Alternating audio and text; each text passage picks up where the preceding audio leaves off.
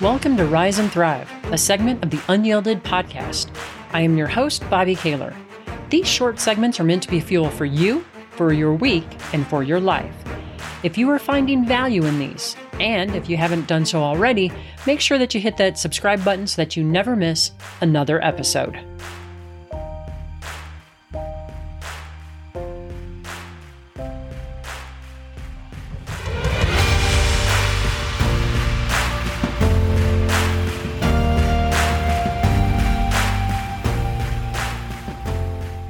Do you ever wonder what leads some people to be happier than others? Happiness researchers have, and their findings might surprise you. So is it that some people are just naturally happier than others?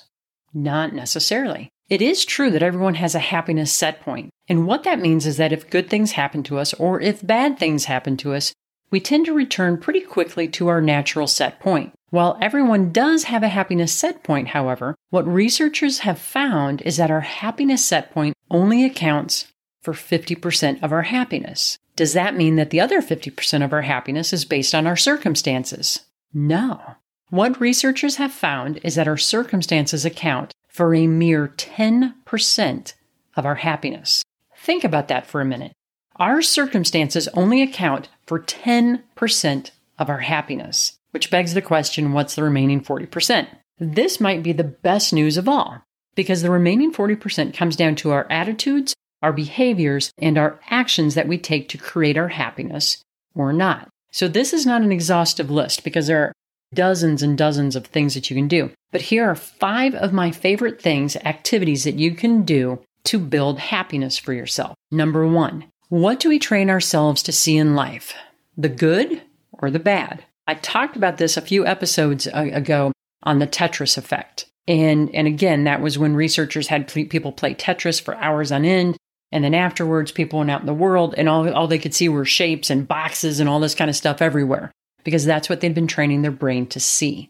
And the same thing happens to us when we train our brain to look for either the good or the bad. So what we look for, we see more of. So, that's one thing. The second thing, do we actively build into our lives the things that we love to do? Or do we fall victim to the path of least resistance, meaning we fall into ruts that keep us stuck?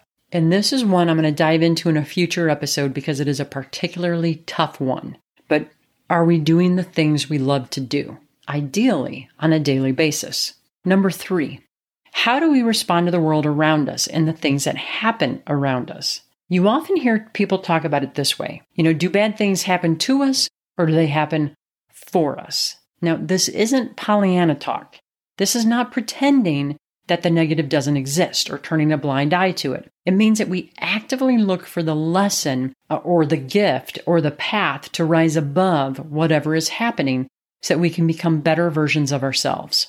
When I interviewed Jenny Jetson, she spoke of this. And as a reminder of her story, she was the victim of a home invasion and was shot multiple times. She went through fairly brutal surgeries and physical therapy in order to recover. But she spoke about how she didn't want to just go back to how she was before the attack. She wanted to become a better version of herself than what she'd ever been before. So how do we frame the things that happen to us? Number 4, what do we tell ourselves when we face a challenge? There are essentially 3 paths here, and 2 don't work. Actually, they work. They just don't lead you to a positive result. So let's say that you're going to be giving an important presentation and the stakes are high. Do you, A, remind yourself of all the things that might go wrong, give yourself a pep talk like, you've got this, or you'll do great? Or C, do you remind yourself of everything that can go right and how you've succeeded in other situations like this before? The last one is the one that sets us up for success. And number 5, where do you put your focus of control? Too often, we don't narrow our focus enough. This leads us to be distracted, discouraged, and disheartened by the volume of the task or the challenge at hand. Here is a super simple example, and it's very simple, but I think it'll resonate. I've been on vacation for several weeks, and I have one email account that is a little clunky to access from my travel computer. I have no idea why, but that's the reality, and it leads me to forget about it for a few days at a time. It's a personal account that I really don't use very much. And it's the one I use for like cooking newsletters, biking newsletters, when I order things online, etc. So it gets a ton of junk mail in it, amid the very few things that I really, really want. As a result, by the time I remember to check it, I'll just have so much junk in there. And I can feel my energy drain away because I don't even want to wade through all of it. And I used to think, oh my goodness, when am I going to have time to get through this? And then I learned a new trick. And I learned this from one of the happiness researchers. I set a timer for 15 minutes or 30 minutes or whatever makes sense, but it's a fairly short amount of time. And then I work on going through the inbox until the timer goes off. When the timer goes off, I'm done for that session and I move to something else. And I leave that session feeling energized and good about the progress that I've made, even though I don't make it through all the emails. Think about that for a minute. Nothing has really changed. I still have a ton of emails to sort through, but I no longer feel discouraged and drained. Rather, I feel energized and optimistic. And how do you think that the way I now feel, energized and optimistic, affects the next task that I'm about to tackle? It makes all the difference in the world because I'm not dragging the freight train of negative emotions with me to the next interaction or the next task. And I don't pretend to fully understand why this works.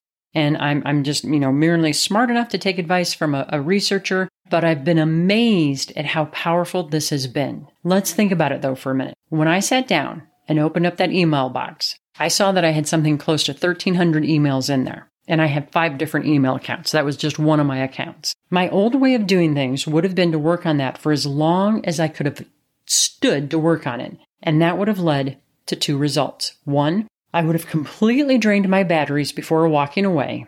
And 2, I likely wouldn't have finished it before walking away. And I would have felt the dread of knowing that I wasn't done. And I also wouldn't have had the joy of completing something. However, because I worked for 30 minutes until the timer went off, I left the session with before my batteries were drained, and I felt like I had completed something. A 30-minute focused session. By the way, this works for those of you who have a heavy volume of work email, and because I know how those can get out of control. The change there, when it's work-related, is to always start the session with the most recent emails that you've received, and that way you avoid that feeling of falling even farther behind. And ironically, since I've started doing this, that silly email never gets out of control because it's like, hey, I'm up to date. I'm going to spend 15 to 30 minutes on it and I'm going to do what I can. And now it's completely manageable and up to date. I don't even know why, but I wanted to share it. Like I said, these 5 items, it in no way is an exhaustive list. And if this is of interest to you, there are 3 books that I highly recommend. And I'll put the link to these in the show notes. But one is Happier. The second one is The Happiness Advantage. And the third one is The How of Happiness. And again, the links are below. I highly recommend those 3 books. Great practical strategies for building more happiness. That wraps up today's episode. I hope that you're taking away some ideas that you can use right away. If you know of someone who could benefit from this episode, I hope that you'll share it with them. I hope that you have a great week and make sure that you rise and thrive.